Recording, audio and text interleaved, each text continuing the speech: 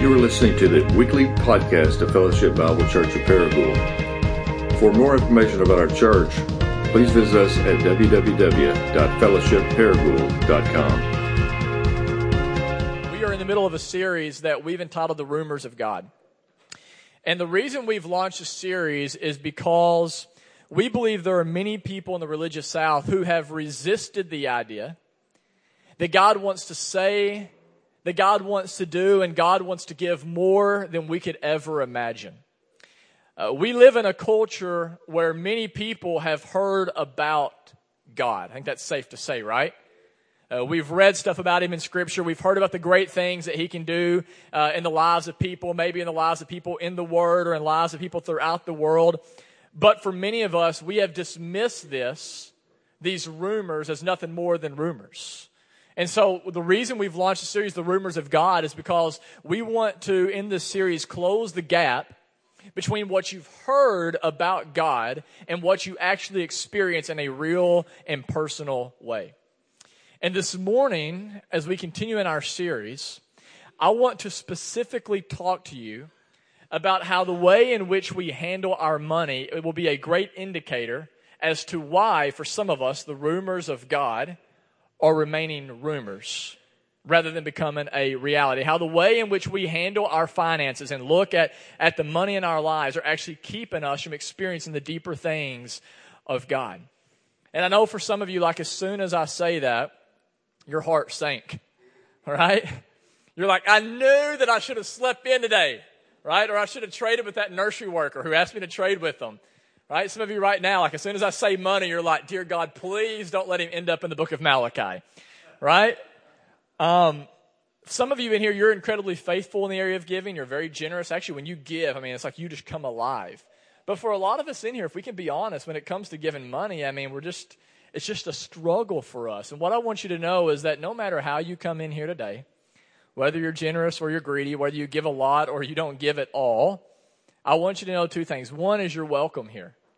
Bring your questions, bring your doubts, bring your fears. This is a safe place to struggle and kind of limp forward together, right? That's why we created this community. So you're welcome here. But what I want you to know is, listen, there are going to be times today in this message where you're going to feel like I'm pushing you further than the Holy Spirit's maybe leading you. And if you begin to feel that, please know like that's not my intentions today, okay? In fact, this is going to be a little bit different message than what I would typically preach. I'm not going to use a lot of illustrations. I'm actually going to just share a whole lot of scripture with you. It's going to be kind of a teachy type sermon. And the reason I'm going to do that is because I want you to know that what I'm talking about today does not come from a personal agenda, but a biblical conviction. Okay? And from my experience and what we believe here at Fellowship is that God's word is given to us not to beat us down, but to set us free. And so please know, if you begin to feel beat down today, like that is not my intentions, that is not my heart, but actually what I want to do today is through preaching this text is not to push you into like heavy-handed obedience, but rather to gently, as a shepherd, lead you into a place of joy and peace and contentment and into the life that God has created you to experience. Does that make sense? So here's what I'm going to do. I'm going to actually break this message up into two different kind of sections, and I am going to talk in a little bit about the method of giving. But before I talk about our method of giving, I want to talk about the motivation of giving. Okay, before I talk about, hey, here's how much you should give, and here's where you should give, I want to talk about why should we give? Why should we even have any desire whatsoever to give of our finances and our time and our talents for the glory of God? And what I want you to hear this morning before I go any further is this, and I'm going to put it on the screen for you. As a follower of Jesus, your default instinct is to give. As a Christian, the natural impulse, the default instinct of your life should be to give. In Acts 20:35, Jesus, the one whom our faith is built upon, says it is more blessed to give than it is to receive. It's better to give, Jesus says, than it is to receive. This is an absolute paradigm shift that should change the way as Christians we view the world. Jesus says that it is better for you to give than it is to receive. Now, what I want you to think about is if you are a Christian, the spirit of the one who said this has been placed in you. You have received his DNA. This is now, as we talked about a while ago, you are a new creation and you are being created more and more into the image of the one who says this. Therefore, the natural instinct of a Christian is not asking the question, hey, when I show up here, what can I get? But rather it's showing up saying, what can I give?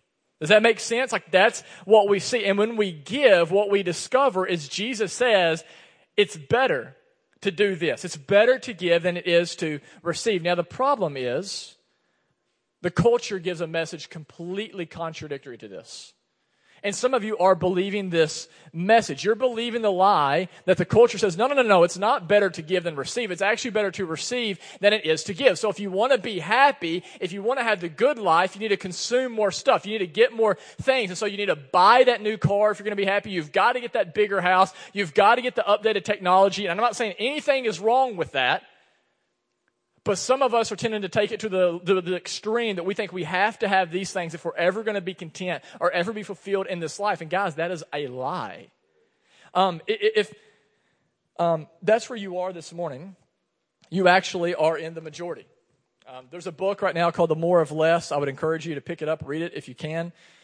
And here's what the author Joshua Becker writes about Americans. He says, it's as if the purpose of life is self-gratification.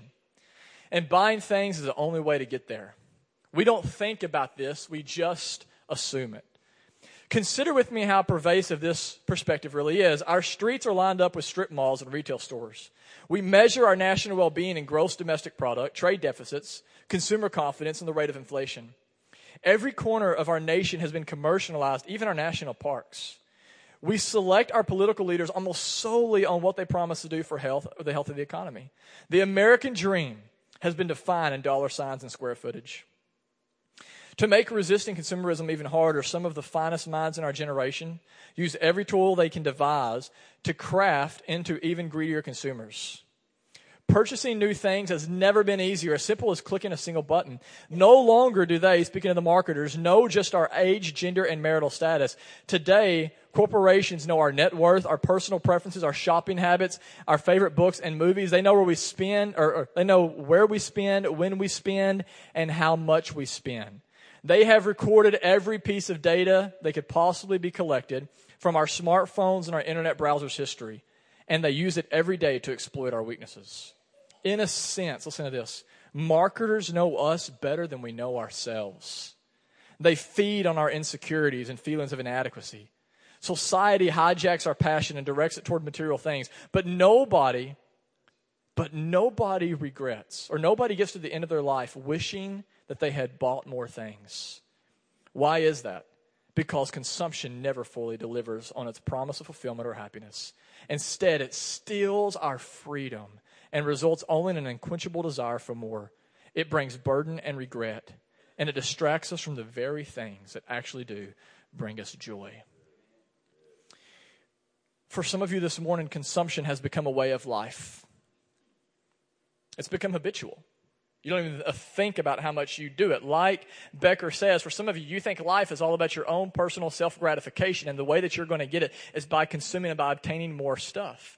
And so whenever you hear a sermon about giving, what happens in your heart? Right? You get a little tense, you get a little nervous, because the reality is, for some of us, we believe it really is better to receive than to give. Imagine with me for one moment if I was to come to you and say, hey, I want you to set aside 10% of your income for a vacation next year.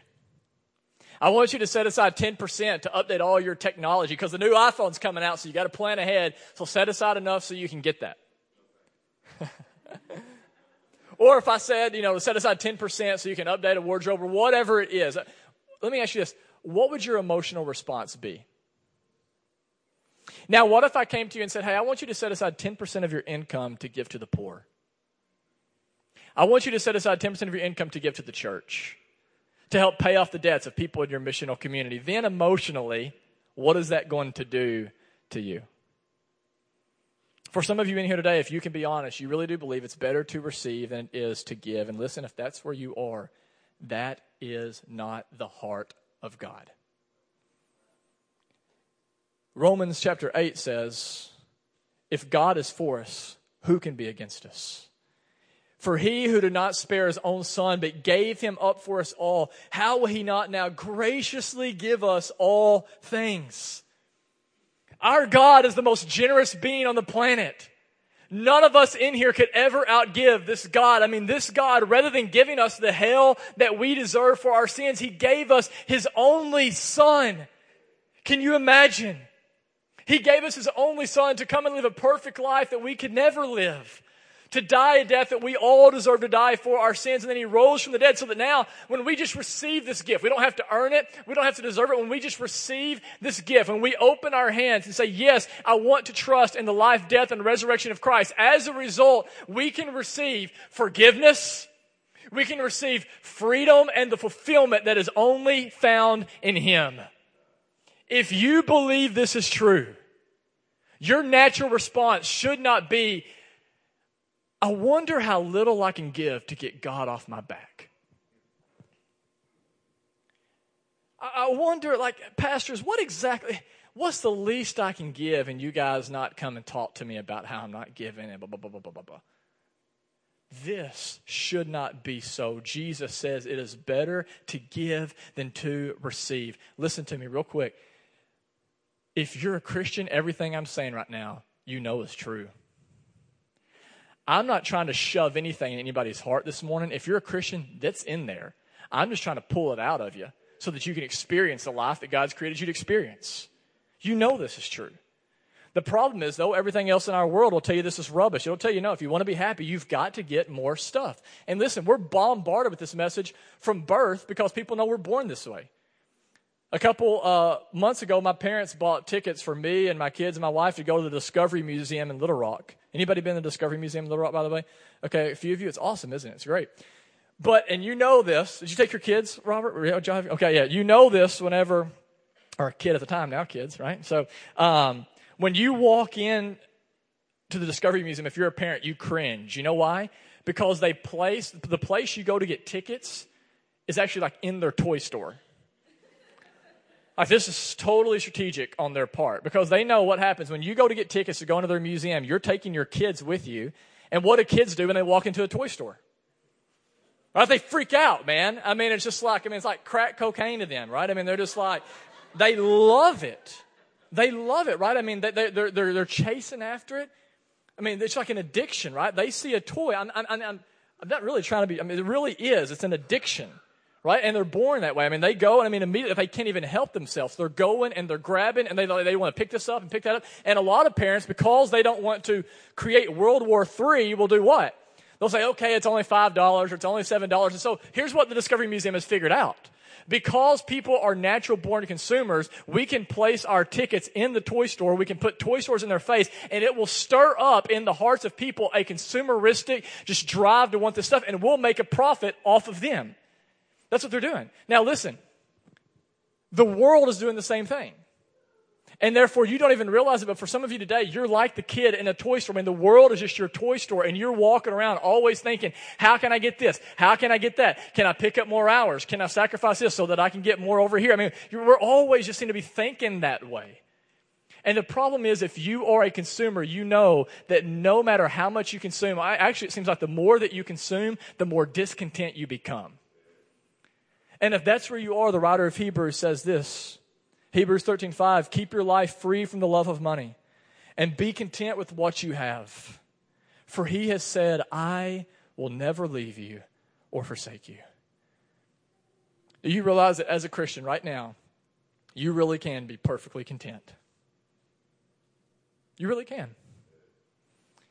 You really can, in your life, not fall into the trap that the rest of the world has fallen into of constantly envying other people, always trying to get more stuff that will never satisfy. And you know how it's possible? Because the writer of Hebrews says, because as a Christian, you know you already have everything you need. Because you have God. And this God, the creator of the universe, the author of life, the giver of all good gifts, has said, I'm with you. And I'm never going to leave you nor forsake you.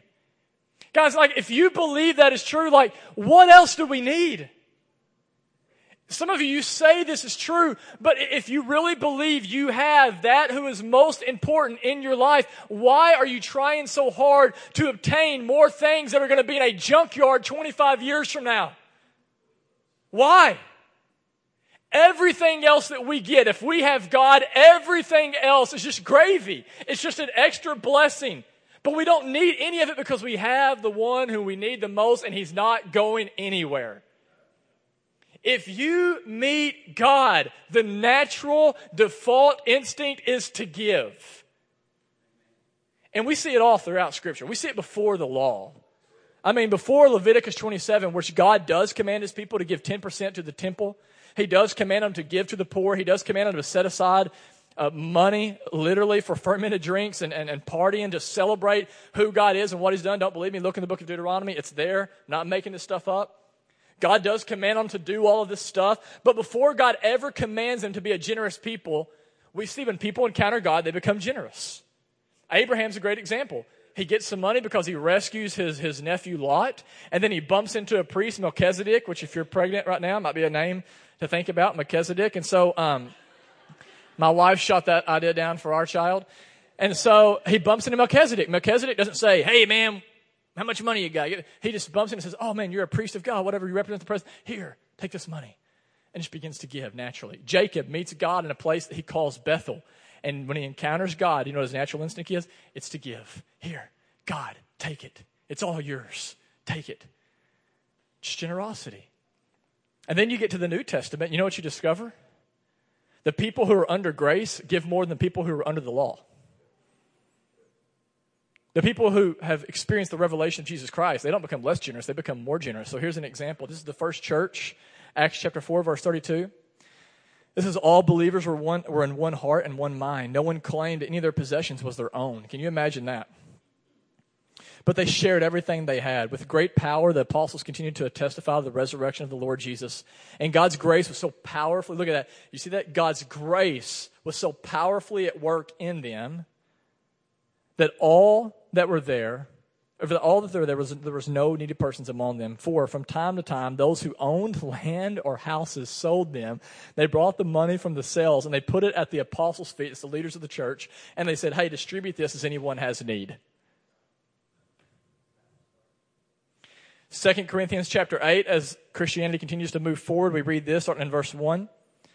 Paul says, we want you to know, brothers, about the grace of God that has been given among the churches of Macedonia. For in a severe test of affliction, their abundance of joy and the extreme poverty had overflow and a wealth of generosity on their part. For they gave according to their means, as I can testify, and look at this, and beyond their means of their own accord. Look at this, verse 4. Begging us earnestly for the favor of taking part in the relief of the saints. They literally are begging the pastors of the church, please let us be generous. Please let us give more. Please. I know it doesn't make sense on paper. I know you think like this. Please, let me just a little bit more. And this not was expected. We didn't expect it, but they gave themselves first to the Lord and then by the will of God to us. Accordingly, we urge Titus that as he had started, so he should complete among you this act of grace.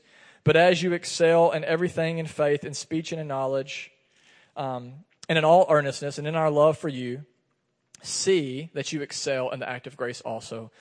I say this not as a command, but to prove by earnestness of others that your love also is genuine. And look at this, verse 9. For you know that the grace of our Lord Jesus Christ, that though he was rich, yet for your sake he became poor, so that you by his poverty might become rich. This is our motivation for giving.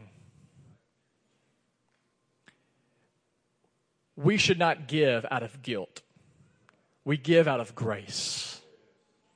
And to the extent of grace you believe you receive is to the extent to which you want to give to others. We don't pass that offering basket because we're like, here's a chance for you to earn God's love. We pass it to say, be reminded that you already are loved. We don't give because we're financially rich. We give because we know, thanks to Jesus, we're spiritually rich. And in him, we literally have everything that we need. I wonder this morning, do you believe that? Is your natural instinct to give? Or have you come to a place where honestly you're trying to do as little as you possibly can and still get away with it? If I can be honest, this past week, even as a pastor in the past week and a half, as I've thought about preaching this message, I've been convicted. Because here's what's happened, and God revealed in my own heart as I'm studying this stuff, is I give faithfully to the church. And all of my finances, by the way, are wide open to any of you. I'm not making that up. You want to come and look at my finances? We'll sit down this week and I'll show you. I want to be above reproach in this area. I give faithfully to the church. We have people into our home frequently to provide meals for them. When someone in our missional community needs something, whether it's gas money or whatever else, we seek to pitch in. I think our missional community can vouch for that, and they've seen that. But here's what I've done, and I've realized as I was studying this passage. I've become content with the level of my generosity. I've begun to say, I give to these 3 areas, and I'm sure God is perfectly okay with that, and there's nothing left to give. And as I begin to be convicted about how I'm just settled with the level that I've arrived at in my generosity, man, the Spirit just began to do a work in my heart. And so what happened is on one morning I prayed this past week, or it was on Thursday of last week. I got up and I prayed, man, I'm just so touched by what I'm reading in here that I'm just like, God, I want to have a generous heart. God, just give me an opportunity even today to be generous. First time I've ever prayed that in my life. That's embarrassing. But God, just give me an opportunity to be generous to somebody today, above and beyond. And so I go to Lowe's, and later that night, and I was getting some wood to build a bunk bed for my children, Brian and Harrison Wilkins from our NC helped, my father-in-law. And so, but anyways, I was going there, and they weren't with me to get the wood, but helped me build it later. So I'm going there, and I grab the wood, and I'm putting it. My dad let me borrow his truck, so I'm putting it in the back of his truck. And as I go to put the first piece of lumber in there, this guy pulls up in a car beside me, and he says, "Hey, excuse me, sir, can you do me a favor?" And I was like, "Yeah, sure, what you need?" And he goes, "Man, I've got an empty tank of gas here, and I've got to get home. Can you fill it up for me? Would you mind doing that?" And my first thought was, dude, I don't know you. You probably just blew your money on something stupid. No, I ain't going to fill your tank up. But before I could even finish that thought, God says, you prayed for this. You asked for this. So here's your chance to be generous. So I said, yeah, man, I'd be more than happy to do that. I said, but I got to load up all this lumber first. So I start loading my lumber, and this dude's in his late 20s, perfectly healthy. And you know what he does while I'm loading the lumber? He's nothing. That's exactly right. Have you met this guy? Oh. I'm just wondering if that's like his hangout spot. It's going to ruin my whole illustration. And so, nothing. Now I'm getting a little angry. So in my mind, here's what I'm about to say to him. Look, dude, if I'm going to fill your tank up with gas, at least help me get this lumber. Okay? The quicker I get this loaded up, the quicker you get your gas and you get home. So I'm about to say that, and as soon as I'm about to say that, here's what God did. He shut my mouth and he said to me, you don't say a word. This is not about him. This is about you. And what God said to me very clearly through his Holy Spirit right there in that moment is I am not primarily concerned about you filling his tank with gas. I want to fill your heart with the gospel.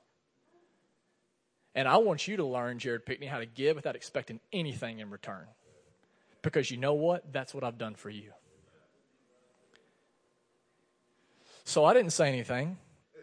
And I put the wood in the truck and said, all right, man, are you ready to get good gas? And he goes, yeah, let's go to Come and Go right over here. And I said, okay. And so he takes off, and I'm just kind of right behind him. And I pull into Come and Go, and the weirdest thing happened. I never saw the dude again. And I sit there. I circled, I looked, I waited, never saw him. And I don't know what happened in that moment, but I do believe what God was doing is this. One, he was testing my heart to see if I believe what I'm saying and if I truly want to be a generous person. But two, he was reminding me that giving is just as much about me as it is about the person I'm giving to. Some of you need to hear that, because when you hear sermons on giving, you're like, here we go, the church is all about getting stuff again. Here we go, this person wants to get into my pockets. Listen, guys, when God calls you to give, he really does believe it's better to give than receive. It's for your benefit as much as it is the next person. When God calls you to give, realize he's not just wanting to do great things through you, he wants to do great things in you. And one of the things, what he wants to do in you is he wants to free you from greed. He wants to free you from discontentment. He wants to center your heart on him who alone can satisfy. That's why Jesus, who, by the way, talked about money 25% of the time that he was teaching, which means if I taught on money as much as he did, I'd preach on it once a month. So if you're like, man, I wish our pastors were more like Jesus, well, then you'd be getting this once a month, okay? Jesus literally, he talked about the sin of greed 20 times more than any other sin. Isn't that insane? And as he's talking about money, here's one of the things he says, Matthew 6:21. Good grief. Where your treasure is, there your heart will be. Translation, hey, you want to know if you really worship me? Let me make this real simple for you. Let's look at your bank statement. And I'll tell you real quick. Tim Keller, in his commentary on this passage, says, money flows effortlessly to that which is its God. You want to know what you worship? Look at what it's easiest for you to spend your money on. That's how we can know what we worship. For some of you this morning, if you can be honest, your money is flowing to the same things as the world's. You're in this holding pattern right now where you go to work, you come home, you stare at a screen, you spend money on stuff you don't need, you hit repeat, and then you wonder this morning, why in the world are the rumors of abundant life still rumors? Why am I not experiencing God on any deeper of a level? Some of you in here, you are totally disenchanted with the Christian faith right now. You're totally disenchanted with it. You're bored out of your mind. You're not content. You're not fulfilled. The life God has promised you in Scripture seems more like a rumor than a reality. And I'm telling you right now, listen, guys, that will not change apart from you living a generous life. If you want the rumors of God to go from rumors to reality, you must be a person who gives. And you don't need to give out of a reaction to guilt. You give out of response to grace. You don't give out of because you have a guilty conscience. You give because you have a generous God who has already poured out everything that you need through Jesus Christ. That's the motivation for our giving. Now, quickly, the method of our giving. If that's why we should give, how should we give, who should we give to, that sort of thing. And when I look in Scripture, I see in the New Testament, there's 3 areas where God commands us to give. He commands us to give to the poor. He commands us to give to the community of faith, and he commands us to give to the local church for the sake of leadership and equipping. Let me talk about all 3 of these. First, the poor. In Matthew 25:40, Jesus says, whatever you have done for the least of these, you have done for me. If you want a really sobering afternoon, go read the rest of that chapter where Jesus says, if you neglect to give to the poor, I will not see you in heaven. And let me just say this. That's not because Jesus is saying you have to earn my salvation. He's just saying it's a sign you never received it. Because you cannot possibly believe that you were spiritually bankrupt before me. You could not do anything for me and that I met all of your needs and then turn a blind eye to the needs of others. Can't do it. Can't do it. You give to the poor. Luke 14:13-14. But when you give a banquet, invite the poor, the crippled, the lame, the blind, and you will be blessed.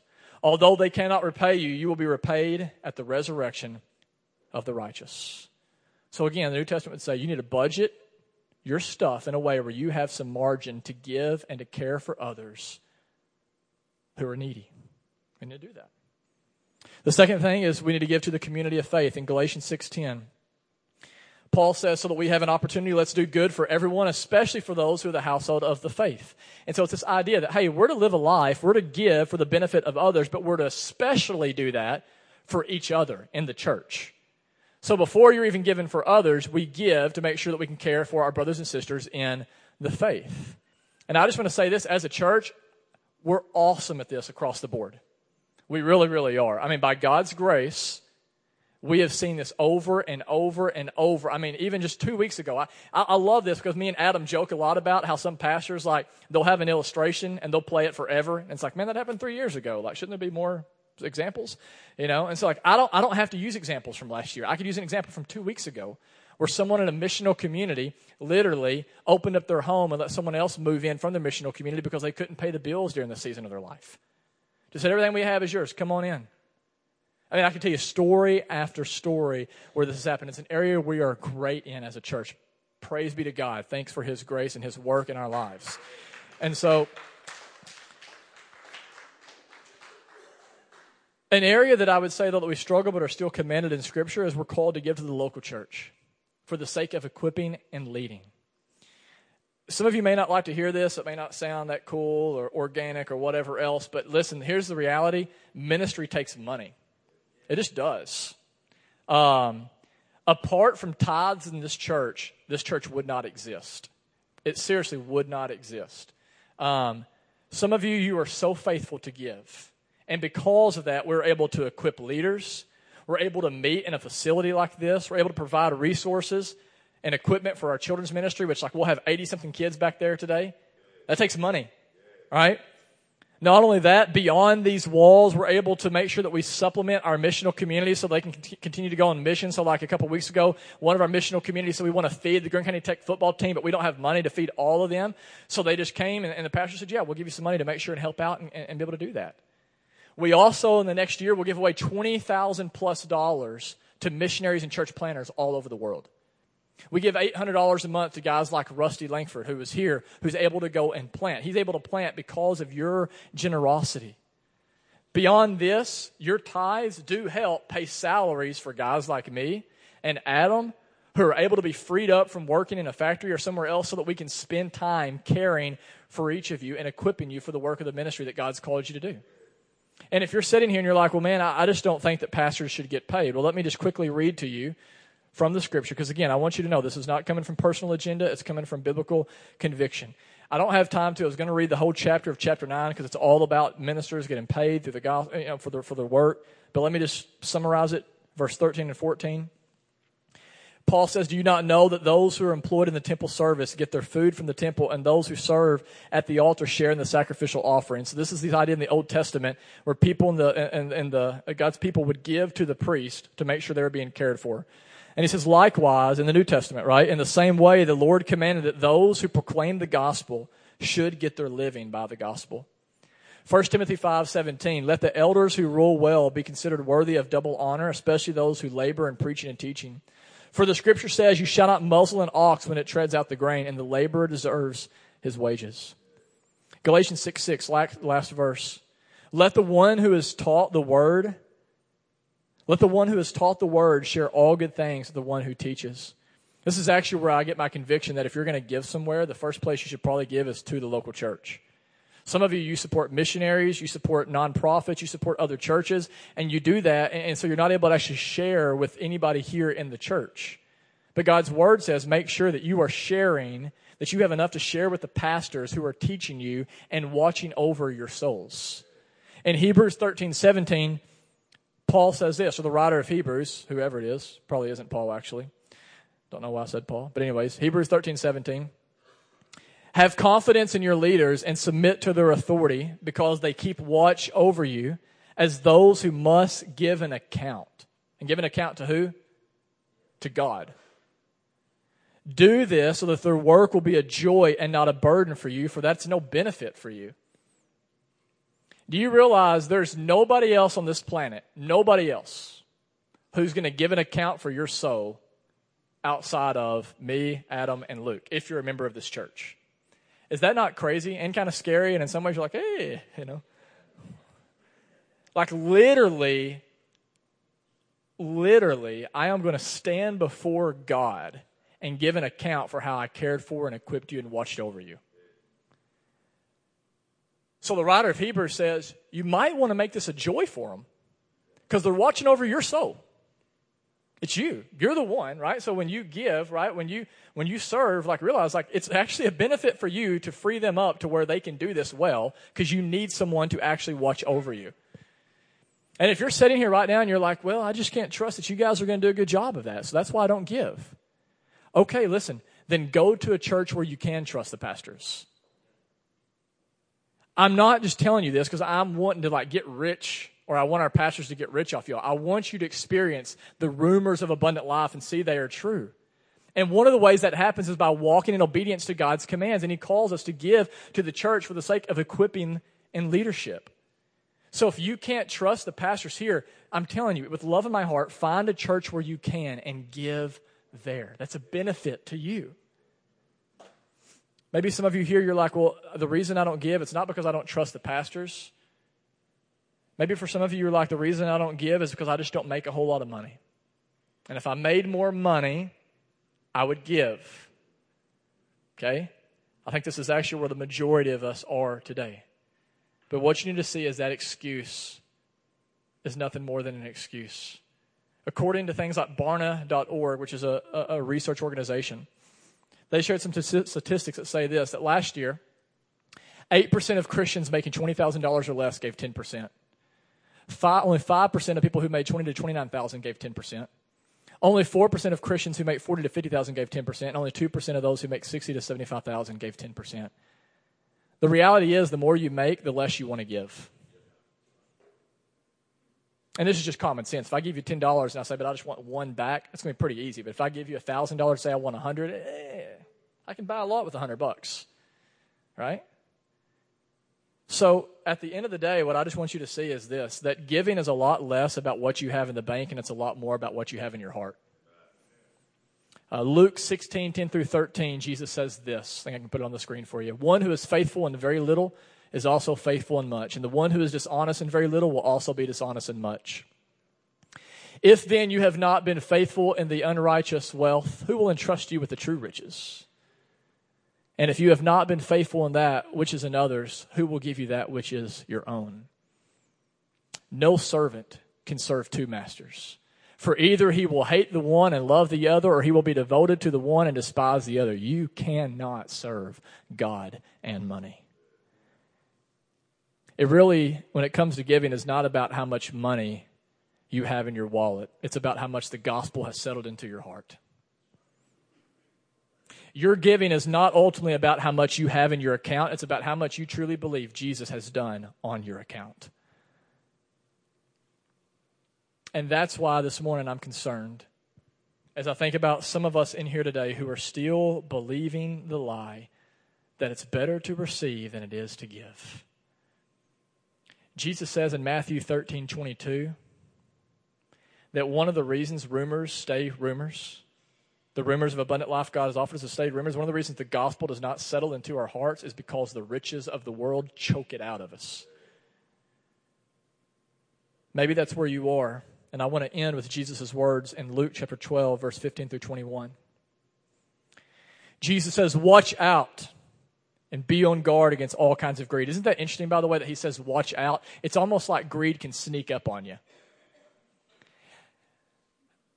If you have an affair on your spouse, you know you're sleeping with someone who's not your spouse. It's pretty obvious. Every other sin's pretty obvious. Here's what's interesting about greed. Nobody thinks they're greedy in here this morning. I've never, and maybe you have, I never in my life have done counseling with somebody because they walked in and said, man, I think I'm spending more money than I should. Never done it. Jesus knows it's so incredibly sneaky, this greed. So he says, watch out. And you better be on guard against all kinds of greed. And look what he says next. Life does not consist in the abundance of your possessions.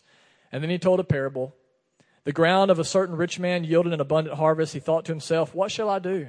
I have no place to store my crops. And then he said, this is what I'll do. I'll tear down my barns and I'll build bigger ones. And I'll get some storage units because I can't even hold all my stuff. And there I will store my surplus and grain. And I'll say to myself, self, you know, you have plenty of grain laid up for many years, right? Great retirement. So let's take life easy, eat, drink, and be merry. God said to him, you fool. This very night your life is going to be demanded from you. Then who will get all the stuff that you've prepared for yourself? This is how it will be with whoever stores up things for themselves but is not rich towards God.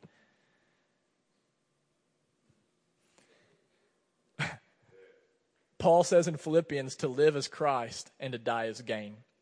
Some of you have flipped that. And you said, actually, to live is gain, to die is Christ.